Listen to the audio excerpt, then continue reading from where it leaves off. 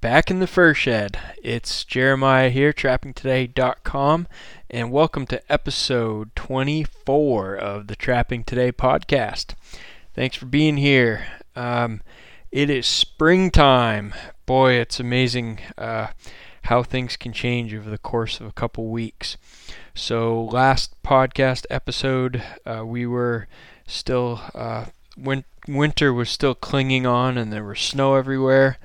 And a couple weeks later, now we got green grass all around and a beautiful 60-degree day today. So anyway, I've been incredibly busy, as things always are, and starting in May, and will continue throughout the summer. And was debating a little bit whether I should. I want to do a podcast. Well, I don't got time. I got to do it. I don't got time. So finally, I forced myself to sit down here at the end of the day, Sunday night, and record here for a little while. So anyway, just a few things non-trapping related. So as we cycle into spring, there are just a million different things to do on the farm. We got cows having calves. We're about halfway through that. We get we're more than halfway. We get 14 calves on the ground, and they're coming right steady now.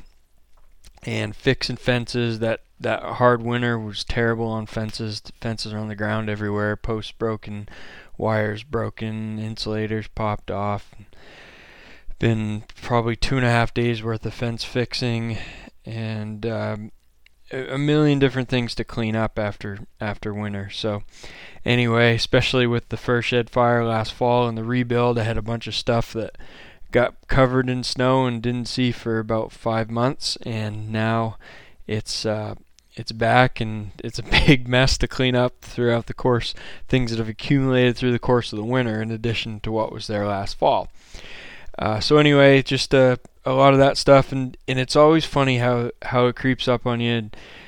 For me anyway, winter is always a little slower, and I start projects, and because I can't stand to not have myself fairly busy, and I always I always tell myself, well, things are going to get busy in the spring. It's going to get busy in the spring. You're not going to be able to do what you want to do, and it's always like it just doesn't seem all too real until spring actually hits and everything comes at once. It's like, oh my goodness, I'm not going to get nearly enough done. And so, part of the deal is getting brush cut and getting things cleaned up off the ground.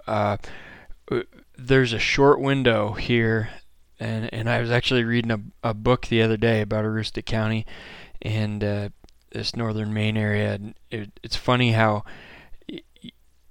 they joked that, and it's a joke, but it's actually reality. They joke that a lot of the fields, that window between winter and summer is so tight up here that the fields will be half covered in snow, and as the snow is receding, the green grass is popping up, and that's exactly what happened this spring, the last few days, and so you get a really short window of probably 2 weeks from the time you can actually get out on the ground and do things to the time that there's a whole bunch of grass and you can't find stuff in the ground on the ground, and all of a sudden in 3-4 weeks and there's a foot of grass or more, and you got it's almost impossible to do a lot of things, and the leaves are out and everything's real thick and the brush is all leafed out, and makes it hard to see things. And so this window, when you're talking fixing fences, cleaning stuff up off the ground, cutting brush, walking through the woods and being able to see things on the ground is a very short window. So that brings into the conversation one of the other things that I like to do this time of year, and it's been sort of an addiction that's caught on a few years ago and hasn't gone away, and that's looking for shed moose antlers. So there's a lot of people that look for deer sheds and throughout the country. In the west, there's a lot of guys hunt for elk sheds. In the northeast, in moose country, we look for moose sheds, and we have a pile of moose out here and we have a pile of moose antlers, and they sell for good money, and they're so much fun. It's so much fun to be out in the woods this time of year. Everything's waking up after a long winter, and like I said, you can see things on the ground. So I've been about 15 plus hours straight walking for the past 3 days, just walking clear cuts. In addition to, the time driving around from area to area and prospecting, and it's been really slow, really tough shed hunting for me. I happen to not be finding the places that I want to be, places where bulls have been hanging out when they're dropping their antlers. And some years, 2 years ago, I found a pocket and I found 19 antlers in 2 days. And other years, I've had, the year before that, I walked 17 hours without finding a horn. So anyway, I got 7 or 8 so far, but they're a lot of old ones, so chewed up and white and so on. But it's a lot of fun. But anyway, I had to give that up and do some cleanup and yard work and work on the farm here today. So, but with that all said, this is a trapping podcast, so I'll try to keep that in mind. And let's get down to trapping specific things. So a few things going on, a few things at the back of my mind. I wanted to mention this new website called Trappers Report, and it just came up on my radar. The guy posted something up on Trapperman, and I checked the site out, and I really had no idea what it was. It was basically like just this really basic website. It's trappersreport.com, and he's just posting up different news articles and so on related to trapping. So it's pretty cool. So I mean, I get a lot of stuff in my email inbox and on trapping articles, but I thought, wow, I better start checking this thing out because it's another good source of trapping articles and information. And in this Trappers Report, there's also an opportunity, as I'm looking at it here, for you to submit an article on the site. So a great chance to share with people trapping related article that you found and found to be useful and want other people to see. So it looks like it's kind of in a trial stage. The site's only been up for a short time, and the guy may or may not decide to continue with this. Probably just depends on how useful it is and how many people use it. So who knows? There's a lot of trapping sites and blogs that have come and gone over the years. I can think of half a dozen right now that came and went and lost steam over time. So that could happen here, but I hope he sticks with it because this is some pretty cool information. So when I get some more time to dig into it and I find some stuff, I'll be sure to share it with you, and maybe I'll post a few things up as time allows in the future. So that's trappersreport.com. The other thing I did, so a couple things I want to talk to you about, and we'll see how much time we have in tonight's episode. But the first thing I want to talk about is processing beaver meat, and the second thing is the big topic is going on a long line for spring beavers. So I had a chance to ride along on a line up here, and it was a heck of a learning experience. So I wanted to share a bit of that with you and some of the notes that I took and the things that came to mind. But anyway, processing beaver meat. Oh man, my fur shed is an absolute disaster right now. I finally got all the carcasses cleaned out of it, so that's good before it got warm and got too stinky. But I had about 30 to 35 beaver carcasses all piled in here, from some that I trapped and most of which I bought spring beaver trappers up here, and I was cutting the meat off of them and preserving it in order to preserve and prepare my bait for next fall's marten and fisher trapping season. So the reason I do that, and I started it last year as kind of an experiment, but I wanted to, this time of year, toward the end of April, it's easy to get beavers. There's a bunch of them available. It was an opportunity before the snow melted and things got busy to process some meat. And I always, I know for a fact it never fails. Marten trapping season starts November 1st, and the months of September and October are so incredibly busy for me with all the things I get going on, working at home and on the farm and hunting and other trapping stuff, trying to get prepared and eke out a little bit of time for trapping. Getting bait is hard to do, and really, if you want to trap beavers in the fall, up here, our early season in a couple of zones starts the 15th of October. So you only have 2 weeks in order to get your bait. And if those are busy 2 weeks, then you're out of luck. So I did it last year, and I preserved the meat with sodium benzoate, and it worked awesome. And if you are curious about that, I have a video on YouTube up on that, how to do it. I did some in salt, some in sodium benzoate, and I opened it up 5 months later, and it was just like it had been the day I put it in. So that was just excellent learning experience, and showed that, you know what, you can preserve your bait ahead of time, and it to me it's just like, firewood. I burn about 5 cords of wood in the wintertime, and I always like to have, by this time of year, a full wood shed and be started on my full wood shed for next year's burning, and started on my wood for the following year to get it started to dry.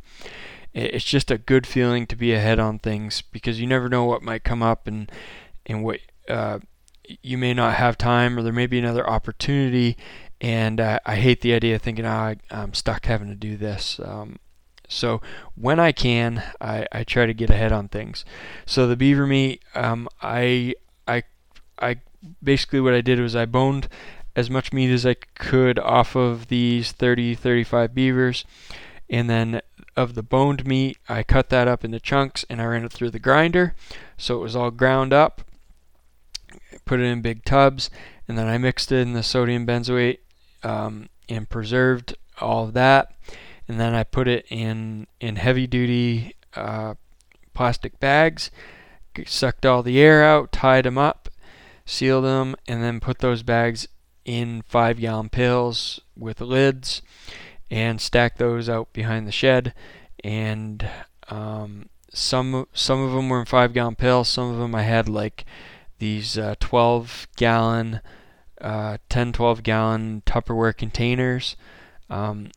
Did the same thing with the bags, and then put the lids on, sealed them up, sealed the lids with some heavy-duty duct tape, and the bags keep the flies out, the lids keep whatever other animals from getting in there, and those are sitting out back ready to be deployed next fall. So that's pretty exciting. And the other preparation is working on still got to get all the traps out of my marten boxes from last season. I basically brought the boxes in and stacked them all up. So I got to clean all those out and see which boxes are good to go, which ones need to be repaired, which ones need to be thrown away. Get the traps in, look them over, and make any necessary adjustments or repairs, and get them ready to be dipped later this summer.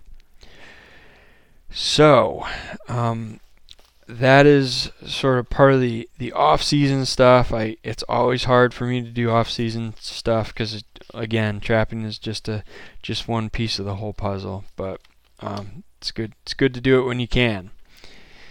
All right, couple other things. So I'm gonna have a few things upcoming that I'll be reviewing, and you'll have a chance to see. So Kotz Brothers, Kyle and Kellen Kotz from Kotz Brothers Lures over in Savannah, Illinois. You know those guys as advertisers on Trapping Today website? They have Kellen has a new DVD coming out. It's called The Flat Set Fix. And so Kellen, he put together the Black Book of Coyote Trapping last year, and that's, I think, been a pretty successful book. I have a copy. I really enjoyed it, and I learned a lot from it.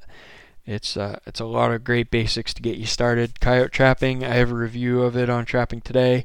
If you go on the site, again, that search bar is your best friend. Click on the search bar, type in Black Book Coyote or Kaatz, Kaatz, Coyote.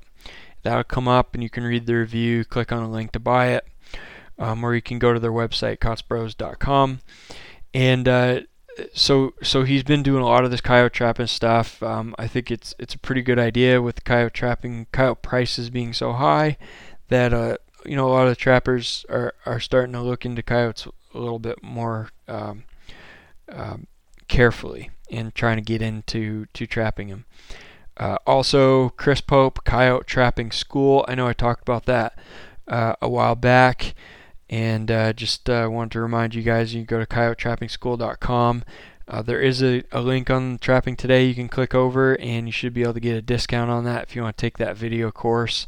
So haven't really promoted that too heavily, so we're in the off season and so on, but that is opportunity still available.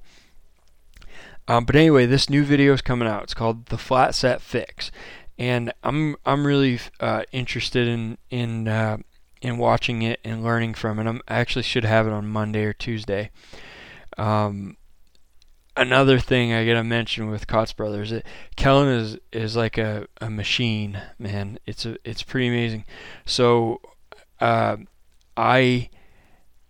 haven't yet. I can't remember how. I've probably ordered from them now, like, I don't know, 12 or 13 times, something like that. And every single time I've ordered, the very next day I get an email, or that same day, that your order's been received and your order's been shipped. It's incredible. It's like he's like a machine.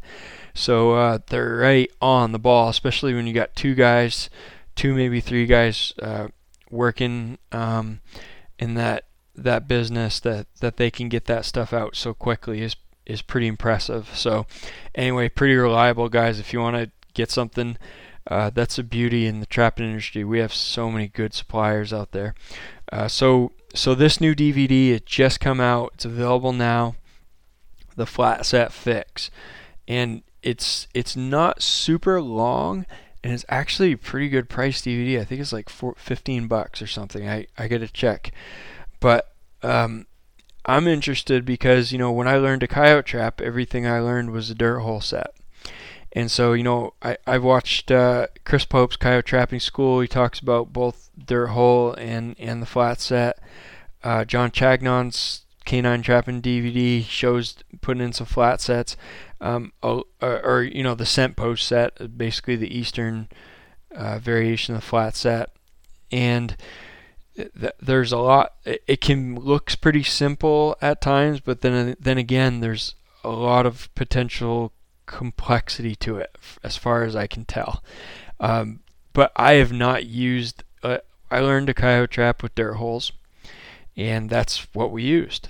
And a lot of coyote trappers are learned in a similar fashion, where you learn to dig a dirt hole, you make that one set, and you replicate that set all across your trap line, and you catch a bunch of animals and you're happy. But what you hear very commonly is trappers start with the dirt hole set for coyotes, and they transition more and more towards using the flat set.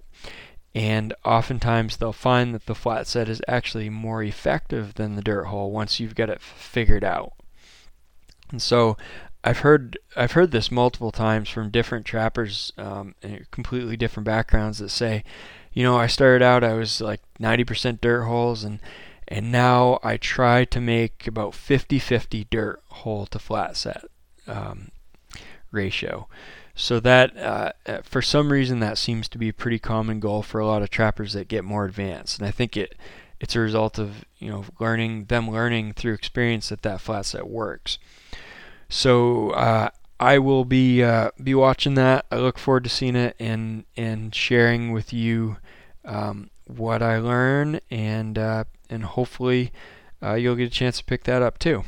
So that's the flat set fix.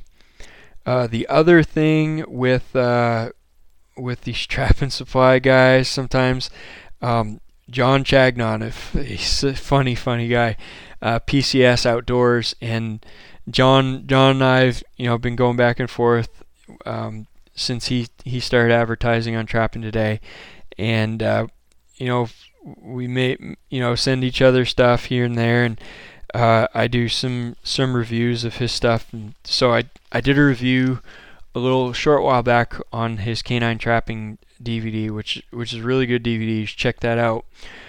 Go Trapping Today, get on that search bar, and type in Chagnon, Chagnon, and Canine, and you'll see a review of that DVD. But John, he did a great job with that, and I put together a review, and I didn't really say much. I didn't even tell him that it was out, and he picked up on it and thanked me for it and everything. And it just so happened that I've been wanting to, so Lennon Lures is a sponsor in Trapping Today website, and I really like how John operates that business. So he has PCS, and he also has Lennon's Lures, and Lennon Lures has a really long history of very high quality trapping lures, and John has been very faithful to those original lure formulas, and has not sacrificed anything as far as the quality of the lure and so on. So I've been wanting to try out a few of them. He sent me a bunch, and my fur shed burned down, and the lures were in it. So I had a whole box of Lennon lures that went up in flames, and a pile of melted glass that I had to clean up. So I'd been wanting to try out some of the ones that I'd had. I used the Martin Super All-Call before. My problem with it was I was trapping in open areas and trees, and I was gobbing it on the trees, and it wasn't holding up to the rain. So that's why I developed that grease-based lure, and that's why I used Scott Phillips Magnum Martin lure for a long time, just because of that grease base, and it holds up to weather. However, what I did find was when I put Lennon's lure under cover and I put it in the box, which now all we're using for martin trapping is boxes, these Lynx exclusion devices, holy crap, that is an incredibly attractive scent, and it holds up very well. And it's a really unique smelling scent. I have no idea what's in it. I have a few thoughts, but I really don't know what exactly is in it, but it's I like it, and I think the Martin like it. So I wanted to buy a 4-ounce bottle of that, and I wanted to try it in case the ice melted early enough. I wanted to try some muskrat floats and try the Lennon rat lure, a Muskrat Super All-Call. Ice hung on, so I didn't get to try it. But anyway, I ordered those two, and like an hour after I ordered them, I went to Lennon's Lures website, and this was the same day John had thanked me for the review of the DVD, and I went to order those, and about an hour later, your order's confirmed, good to go. Like an hour later, I get an email, your order has been refunded. And I thought, geez, you must have been out of stock or something, and that's too bad. Nope, John wouldn't let me pay for the lures. So not only did he send me those two, and I'm sure he doesn't want me to say anything about this, but I appreciate it so much, John. I had to bring it up. He sent me 3-4 big bottles of other Lennon lures to use, so I appreciate that very much. But it's really fun.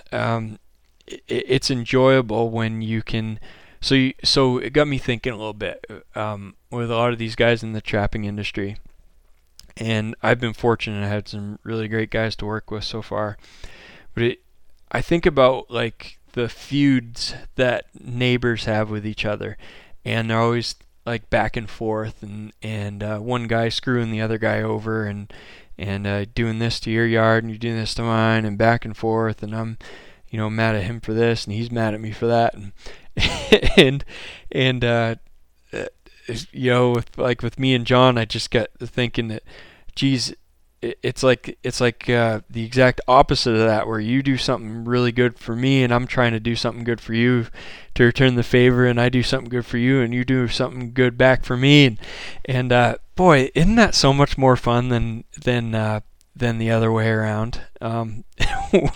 When you're fighting to help each other out and do good things for other people, it's a real great thing. I hope to continue to do that in the future. So anyway, John did send me a couple of those original Herb Lennon books to read and send back to him, and I did one like a month or two ago, and I'm gonna do these two more.